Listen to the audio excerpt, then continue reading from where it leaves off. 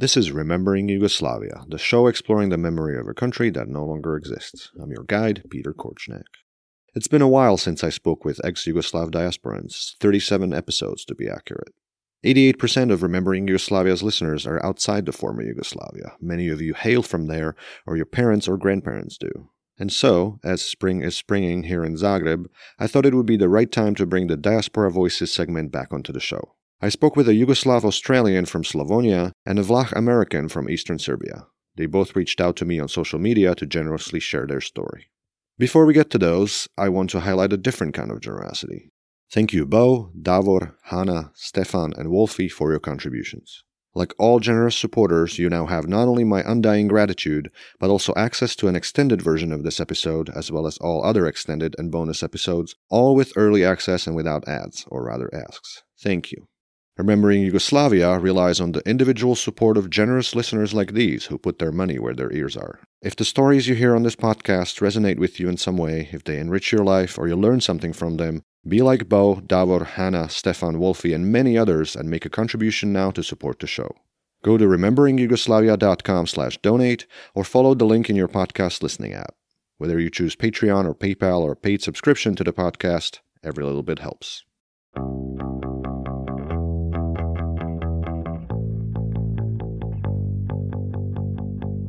My name is Daniela Vancic, or Daniela Vancic, if I'm introducing myself to somebody who's American. I currently live in Cologne, Germany. I've been here for about 5 years now, but I grew up in the Detroit area in Michigan, and I was born in eastern Serbia, about as far east as you can go in a city called Negotin. At the last available census, Vlachs constituted about 7% of Negotin's population. So you reached out to me on Instagram first. You said, I'm very much a Yugo-nostalgic, born in 1991. Tell me about what inspired you, or what made you say that? And of course, how can you be Yugo-nostalgic if you've never experienced, or don't remember, rather, in your case, actual Yugoslavia? I've always felt this Yugo nostalgia because I feel really drawn towards times of when it was more peace, just more success in the region, and just this feeling of like the brotherhood, right, that we always talk about in Yugoslavia. And I feel that a lot in my generation with other friends that are my age.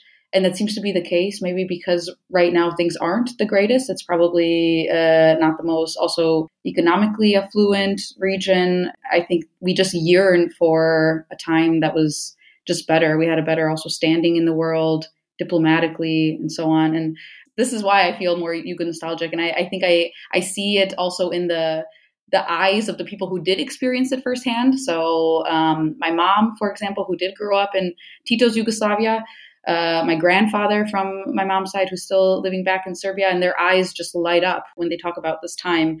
And if you talk about the current state of the region, it's not so positive. Vancic's grandparents had emigrated to the United States in the 1970s. Her father was born there, and he ended up marrying a girl from his parents' village. Vancic's parents moved to the U.S. when she was 2 years old, and she grew up in the Detroit area. My parents were really involved with the church. So the church played a big role also in building our community there. We had a lot of Yugoslavian friends, so to say. So we don't have in Detroit a huge Serbian community, not like in Chicago, for example. In Detroit, however, we have a huge Macedonian community. So I grew up also with a lot of Macedonian, we say aunts and uncles, right? They're not blood related, but to me, they're aunts and uncles.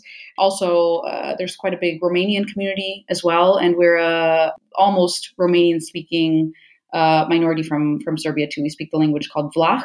It's similar to Romanian. So we started to build also a community that's also growing from people from our village. There's a couple families that's in the area. If memory serves, you're probably the first guest on the podcast with that ancestry, with that heritage. So for those that don't know, and most of us probably won't, tell us about who the Vlachs are, how many are there in the U.S. or still back in the region, etc. I think it's so difficult to say how many of us there are of Vlach minority language speaking people, because there are Vlach people also in Macedonia. I've learned also in Greece. I've learned, so we're a little bit scattered around the Balkans. And I'm trying to do a lot more research on this and try to figure this out myself, especially in the last year or two. I've been a lot more interested in this. There's very little research on this, but we might be one of the first people in the Balkans too, Vlach. So Vlach is its own language. It's almost like a mix between Serbian and Romanian, but it's much, much closer to Romanian. Maybe about, I would say, 75% or so. But there are some words in there that are definitely Serbian. And then some words are completely just the Vlach language. So just in its own language that not a Serbian or a Romanian would understand. And what's also interesting is it's only a spoken language, as far as I know. So it's not a language you can write. So this Vlach community is really, really based in the language. It's not a language I can write. I couldn't tell you how to write this language. It's really just a spoken language. You know it through, speaking with family members mainly, and then also through music. But if I'm speaking to friends from back in the region, if I'm writing with them, I will write with them in Serbian. But if I immediately pick up the phone or send them a voice message, then I will speak to them in Vlach. Everybody knows also Serbian. Anytime you'd go out in town or get anything done or try to do anything official or with documentation, you'll be speaking Serbian. So Vlach is really like a household language is what I would consider it. A friend now is in the process of translating a book from Serbian to Vlach. I don't know if there's ever been a book written in Vlach before. This might be the first one. I think it's really important to preserve the language, of course. There's a few other things that set us a little bit apart, I think, from the rest of the Serbian population. And that's maybe in the way we celebrate things. Weddings, for example, large weddings. I mean, bigger than your typical Balkan or Serbian wedding. Also in the way we do funerals, actually. So it's a lot of things based in these traditions and just the different customs that we have is, I think, what really sets the Vlach people apart. Vancic is indeed the first person of Vlach ancestry to speak on this podcast. In episode 17, I Design, You Design, I read answers to some questions from Zoran Kardula, a graphic designer based in Skopje, who is from the Vlach or Aromanian minority in North Macedonia. Aromanian is a synonym for Vlach, a group of Romance language speakers who live south of the Danube in a region spanning southern Albania, northern Greece, North Macedonia, and southwestern Bulgaria. A Romanian, which as you heard Vancic say is similar to Romanian, is the language most Vlachs speak. Estimates of the number of Vlachs vary widely, one of the reasons being official or unofficial assimilation campaigns or pressures in the various countries where Vlachs live. It's also unclear where Vlachs come from, other than they settled in the region before the Slavic, Turkic, and Ugric populations. Possibly, they're descendants of Roman colonists or even earlier populations, Dacians, who switched languages at some point. In the course of her research, Vancic has met Vlach people from Bulgaria, North Macedonia, Romania, Albania, and of course her native Serbia. One of the other things you told me when you first reached out was that you wrote a master's thesis on the Yugoslav identity, on Yugoslavism and its relationship to the persistence and then the dissolution of Yugoslavia, the former socialist Yugoslavia. Now, you were obviously researching that part of your identity, that part of your heritage, that part of your history. Now you're looking into the Vlach part of it. It sounds like a lot of your adult life you've spent exploring your identity. So what has that been like? What has that journey been like? I think it's going to be a lifelong journey for me to explore all these different identities. I think you can very much have multiple identities. And I don't mean that in like a split personality sense, even though different parts of my identity definitely dominate in different kind of situations more. Because I just have this, I think, very unique upbringing. I have, first of all, this like very basic Vlach community identity, right? That's very based in the language as well. And then it's from the area of Serbia, right? So this is like my national, I guess, identity you can have. But I feel very strongly American also because English is my mother tongue. So, this is also a very dominant side of my identity. And then the Yugoslavian all plays in too, because I'm very nostalgic for this region that just disintegrated when I was born and when I was growing up. And that's something that's always been super interesting for me. And now the last 5-6 years, I'm living in Germany and I'm almost fluent in the language too. So I feel also very somehow, maybe not German, but very European. And I'm very connected also to the local culture here in Cologne. Germany is where I live. So for me, this like identity topic is something that's always developing in my mind. And some parts are coming out stronger than others. And in different situations, also the way political developments happen, some become stronger than others. Right now, I'm also a little bit in difficulty navigating my national identity of Serbia at times, because I don't agree so much with the current politics there, and just having also this internal struggle with that. So this is where also, for example, the Yugoslavian identity is going to come much stronger. So if I meet somebody from Croatia, from Bosnia, I'm immediately happy to meet them and tell them in the Serbian and Yugoslav language, like, oh, we can also speak our language, because it's something that we can connect on. And I'm sometimes a little bit hesitant immediately if you meet somebody who's Serbian, like, okay, where do they align themselves, like orient themselves also politically? Because I'm also very politically active. So these conversations are going to come up. And so depending on kind of what is happening in the world, where I am at the moment and what is going on, different identities are going to be stronger for me than others. And I might even struggle with some identities over others. In graduate school, I had a classmate who was from Jordan, and we discussed to great lengths her layerings of identities, being Jordanian, an Arab, Muslim, other things. And so, yeah, that's always fascinating, navigating that in your daily life and kind of switching between these identities. I would imagine that must be difficult. I mean, I experienced some of it here in the US. I'm from Slovakia. My mother is Hungarian. My father is of Ruthenian heritage, but Slovak. Obviously, I'm from Slovakia, former Czechoslovakia, a country that doesn't exist. Now I'm here in the US, et cetera, et cetera. It always kind of strikes me as a constant dance, kind of in a feedback loop of exploration. And what does that actually mean if I say I'm this or I'm from there, But I very much embrace it. I mean, I really have to say, I think I struggle with these identities for different reasons, right? I mean, just what's happening in the world and with different political developments, that's where my struggle comes from. But I've never had like an internal struggle of like, I don't belong somewhere because I'm something else. I mean, I can feel 100% of every single identity. It doesn't have to be that they all have to add up to 100%. I feel at the same time 100% Serbian as I do 100% American too. So it's, for me, these identities don't struggle against each other. It's just something I embrace. And I think it puts me maybe in a more unique position to understand the world and understand different perspectives. And it's something I wish more people had, to be honest. But I know that I'm actually in a lucky position. I just try to embrace that where I can, and I don't use it as something that affects me negatively in any way. What made you move to Germany? This is the part where I struggled with my American identity.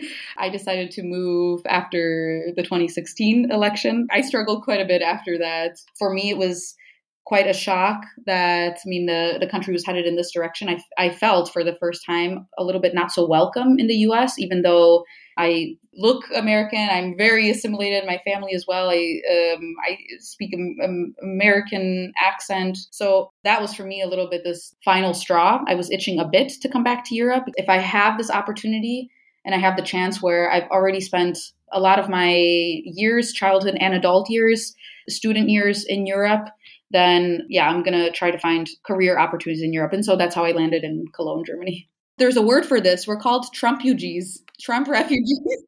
Yeah. Vancic works for Democracy International, an NGO that works to promote direct democracy and citizen participation in decision-making processes across the European Union. She spoke with me on her own behalf. I guess my identity plays a role in this. Even my upbringing and even the Yugoslavian identity is, the European project itself, right? It's like a multicultural, multi-ethnic, multilingual project, an amazing like coming together of all these countries knowing that together we're going to be much stronger than if we're apart. And that's a little bit, I see like the Yugoslavian dream, right? Which unfortunately didn't work. And I hope Europe learns from that. And vice versa. Vancic hopes Serbia can learn from Europe, particularly from Germany. For me, it's so interesting how Germans approach history and how they approach their difficult history. And this is interesting as a Serbian to observe this, because Germans approach it a lot more head on. And there's really like a feeling of shame, or like some kind of much more sense of the learning from the past. And there's this really like never again kind of movement. In the Balkans, I don't think we've really learned. I think we're still figuring out who is telling the truth, or there's really some sort of like distorted understanding of the facts. And like everyone has their own version of the truth. So maybe because it's also much more recent history. Yeah, I worry a lot about the direction of how ex-Yugoslavia is going, and how the narratives are there. We could learn a lot from how Germans have dealt with their difficult history.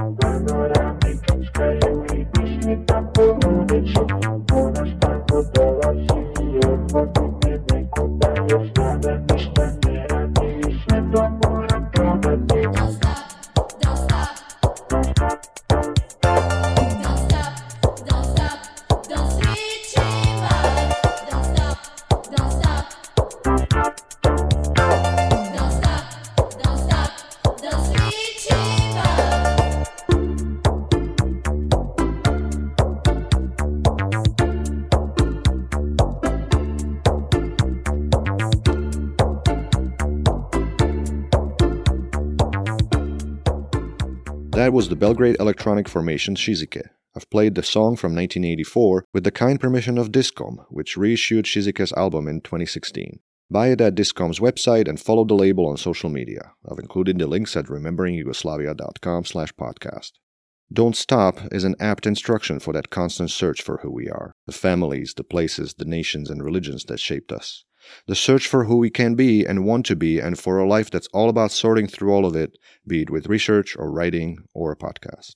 The song itself carries echoes of Bananarama and Kraftwerk and Tom Tom Club and who knows what else. And in the end, like all of us, it's its own thing. Just like this podcast. Lots of influences, lots of sources of inspiration, lots of voices coming together in this little space to tell stories and share ideas about keeping the memory of one disappeared country alive. So don't stop listening, and don't stop if you feel inspired to support it with a contribution to keep the show going. The stories don't tell themselves, it takes all of us, all of you. So, in your podcast listening app, click the handy Support the Show link included in the episode description, or go to rememberingyugoslavia.com/donate to make the magic happen. Now on with your show.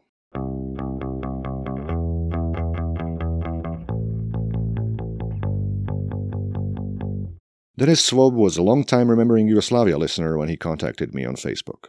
I found some of the stories on your podcast very interesting and kind of relevant to my feelings towards that country that I still hold very dear to my heart. I've never been able to, I suppose, let go of the fact that that country no longer exists. I'm not this sort of obsessed Yugo nostalgic. I just have these really strong feelings for not just that country, because I was born there and I lived there for about 10, 15 years.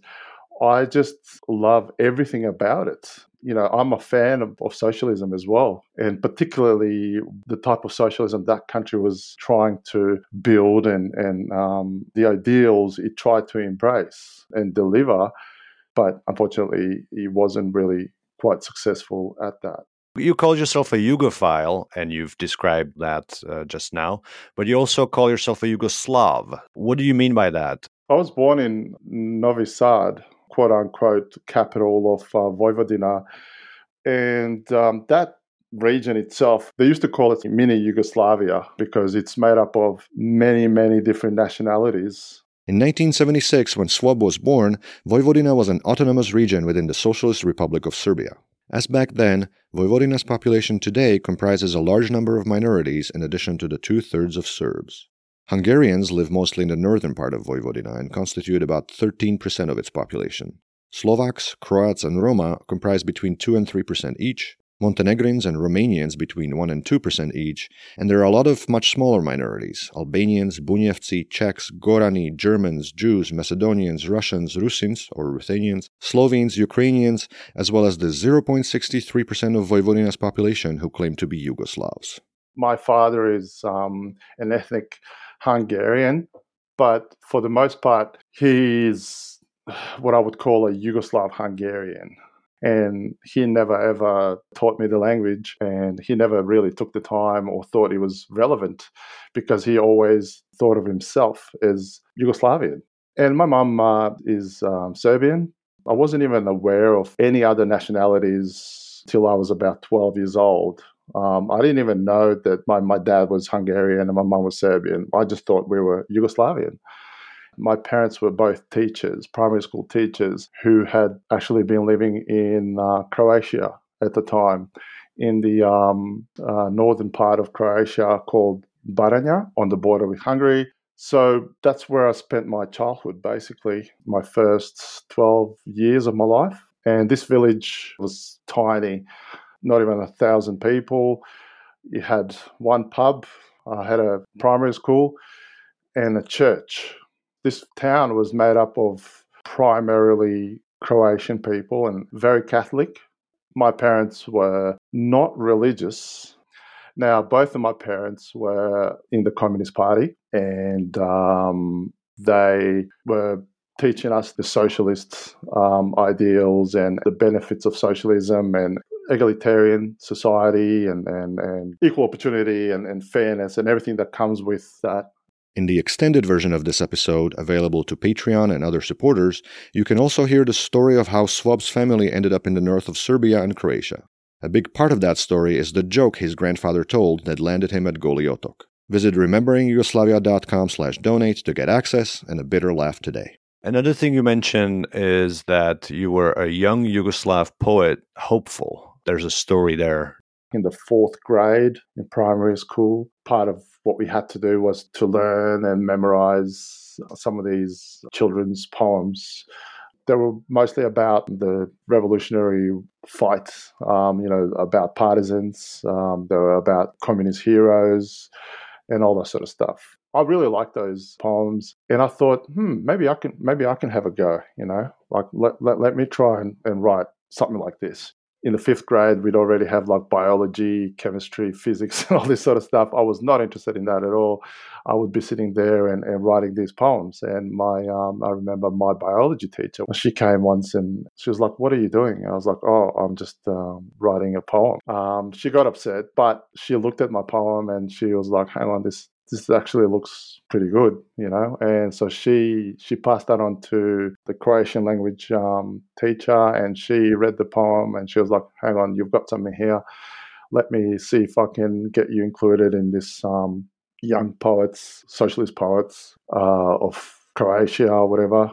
And so I wrote a bunch of poems, like children's songs as well, that I would recite at different events. So, for example, 29th of November, which was probably the biggest holiday in the former country, the Republic Day or Dan Republike. We'd get on stage and then sing songs, little stage plays, and also recite poetry. And I did that. Does any of that work survive? Do you have any of that? Can you recite something for us? Unfortunately, none of it survived.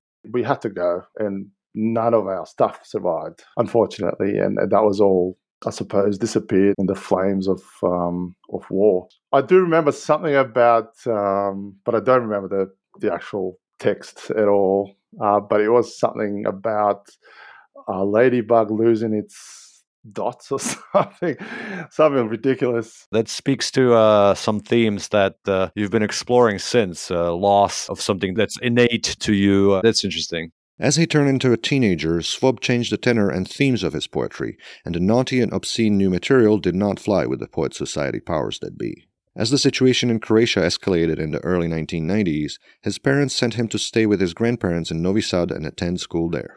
One night I caught a bit of news that talked about that particular town where I lived being attacked by Croatian paramilitaries. And lots of people being killed and stuff like that. And I basically didn't know whether my parents were killed as well. So this is the point of my life where I was like, oh my God, I don't know if my parents are still alive. I tried to call them. There was no phone connection. And a couple of days later, I got a phone call from my mum. Obviously, I was relieved that she was indeed still alive, and my father as well. They told us what happened. Essentially, these guys attacked the village to basically get rid of any of the non-Croatian population in that town, even though there weren't that many non-Croatians living there.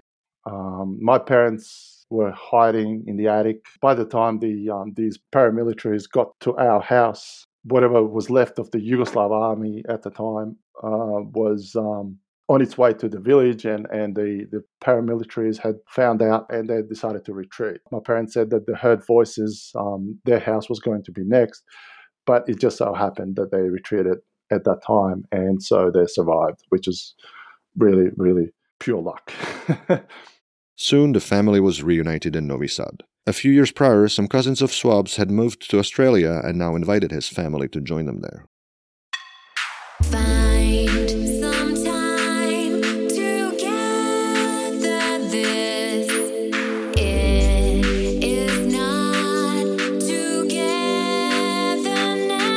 No bittersweet success at best. So why can't you just see it like you should? say to you, I'll be gone, gone by morning, 'cause you know you're killing me slowly, haunting my dreams. Sorrow grows inside me as history's shown. I'll be alright, dear. Run the darkness and watch the flames and everything is not as it seems. What have we become? Can't figure out my place in the sun. What have we become? What have we become? Can't figure out my place in the sun. What have we become? And if it's status quo, all we can ever know, shades of regret and pain may end up being all that remains to show for it. And we'll never go forward, and we'll never grow, seeing that we haven't yet. Crazy many years gone by and can't be for lack of trying. By and time will leave you broke. Stop asking why I always sigh. Is not a goodbye, so bad bye. The Slavs moved to Canberra in 1993 on refugee visas. Moving to a foreign country is never easy for anyone. And I'll be honest, it was difficult, but it was kind of exciting as well, because I thought, oh, like maybe this is something that will be better. I was a little bit shocked as well, because Australia certainly is nothing what I thought it was going to be. In Yugoslavia at the time, in the 80s especially, we were bombarded with American movies. The American culture was really something that we embraced. And coming to Australia, I was kind of expecting that that's what I would get. But Australia is quite a bit different to America. Now, obviously, what do you do when you get to a place that is completely foreign? You try and find people that are sort of like you, right? So obviously, my cousins were already living in Australia and they had friends. One of my cousins is sort of my age. So he was like, let me introduce you to the Serbian community. And I was kind of excited about that, but then immediately disappointed. The Serbian community in Australia was basically nothing like the Serbian people living in Serbia. These guys were, first of all, could hardly speak the language. Now, I found that very amusing because a lot of the Serbian people, especially at the time, were very nationalistic. They were almost more Serb than Serb. They felt that they were the real Serbian people, and they were very, very almost obsessed with the Serbian culture. But I thought, hang on a minute, you can't even speak Serbian. And very quickly I realized that I wasn't going to be a part of this Serbian community in Australia. I couldn't really relate to them because most of these kids were actually kids from like the families of Serbian people who moved to Australia in the 50s, maybe straight after the Second World War, or 50s, maybe 60s. And a lot of them were still sort of stuck, almost frozen in time. And a lot of them were actually, they had to sort of leave Yugoslavia because they disagreed with the new socialist regime. They had sort of strong feelings about the socialist Yugoslavia. To these kids, Yugoslavia is just an artificial thing that these communist bastards created to keep Serbian people from becoming a great nation. They really hated everything associated with Yugoslavia, so I couldn't associate with these people, because I thought, you have no idea what you're talking about. I lived in that country. I know what that country is all about. So I decided that I would not hang out with them. So it was difficult for me because suddenly I found myself not belonging anywhere. Because I was new to Australia and to the Australian culture, I did not belong. And Australians, as nice as they are, they're not very welcoming of migrants. And so I didn't quite belong with the Australian people. Did not quite belong with the Serbian community. There was no longer any type of Yugoslav community. I certainly did not feel anything towards the Hungarian community. And at the same time, watching the news and just watching the country dissolve, and I just remember the first 5 years of my life in Australia were extremely difficult because of the lack of belonging to anything or anyone, and as a human being, you just want to belong at the end of the day, and especially as a young person. And I decided I would try and just forget about Yugoslavia. I would just try and forget about it all, and just try and fit in to the Australian society as much as I can.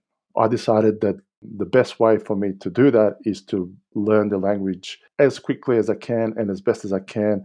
And another way I thought I was going to do that was through football, or soccer as they call it here. And so I joined a soccer club, and this is where I started making friends.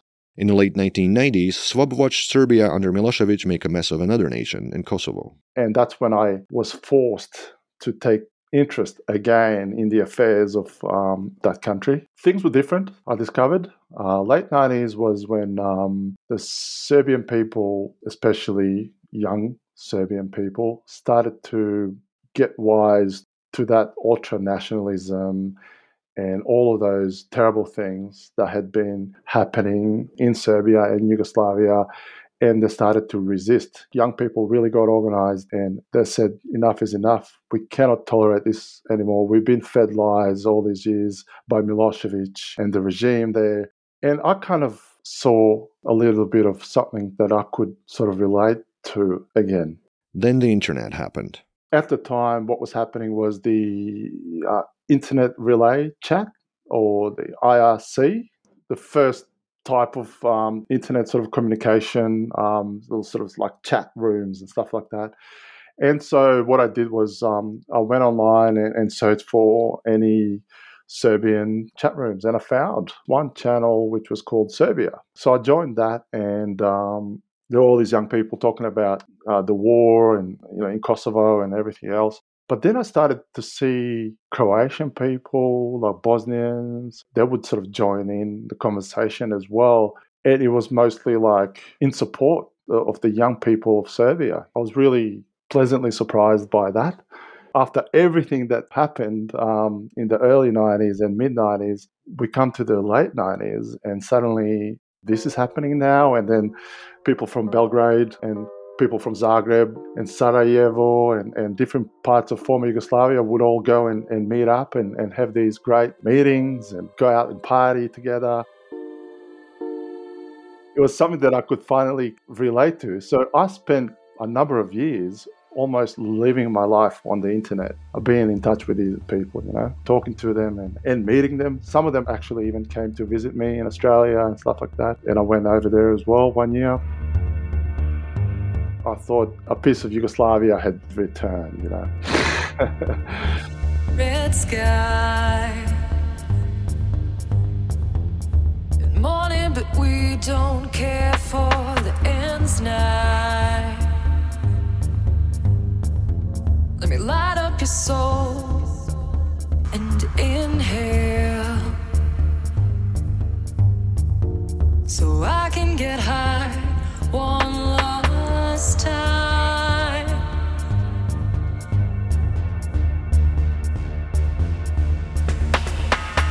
Watching the world go, watching it all go down, vanish in the haze.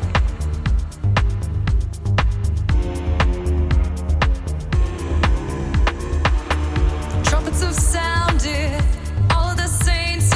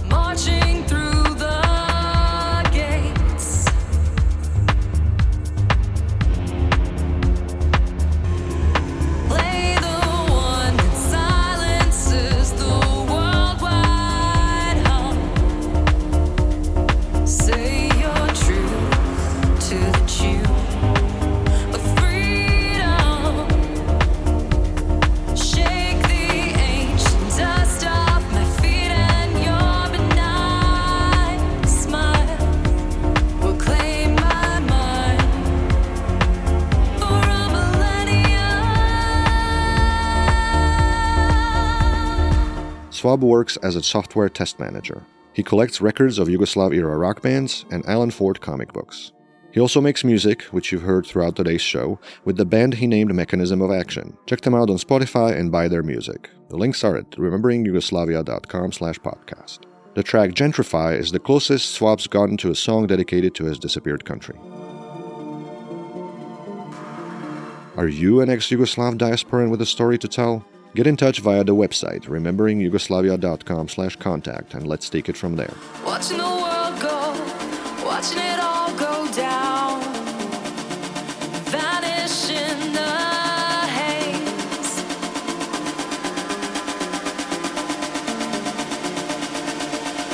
Play the one that silences the worldwide hum. Say your truth to the tune of freedom. Shake the ancient dust off my feet and your benign smile will claim my mind for a millennium.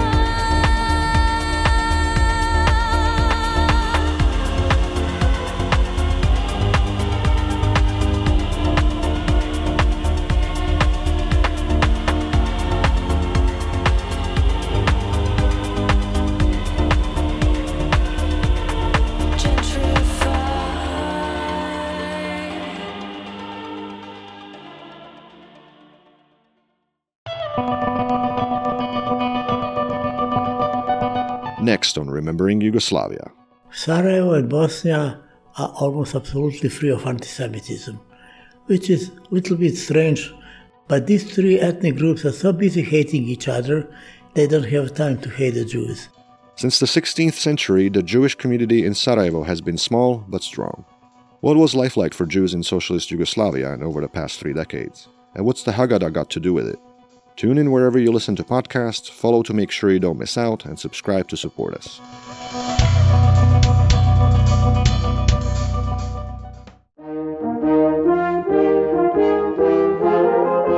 That's all for this episode of Remembering Yugoslavia. Thank you for listening. Find additional information, embeds, links to purchase all the music you've heard, and a transcript of this episode at rememberingyugoslavia.com/podcast. While you're there, and before you go, take a moment to back the show. Navigate to rememberingyugoslavia.com/donate and join the growing community of podcast supporters. And enjoy the extended version of this and other episodes while you're at it. Outro music courtesy of Robert Petric, additional music courtesy of Shizike and Discom, Denis Svob and Mechanism of Action, and PMG Collective. Buy their music. All the links are at rememberingyugoslavia.com/podcast. The track Rainmaker by Petar Alargic, licensed under Creative Commons. I am Petar Korchniak. Ciao and adio. Don't stop.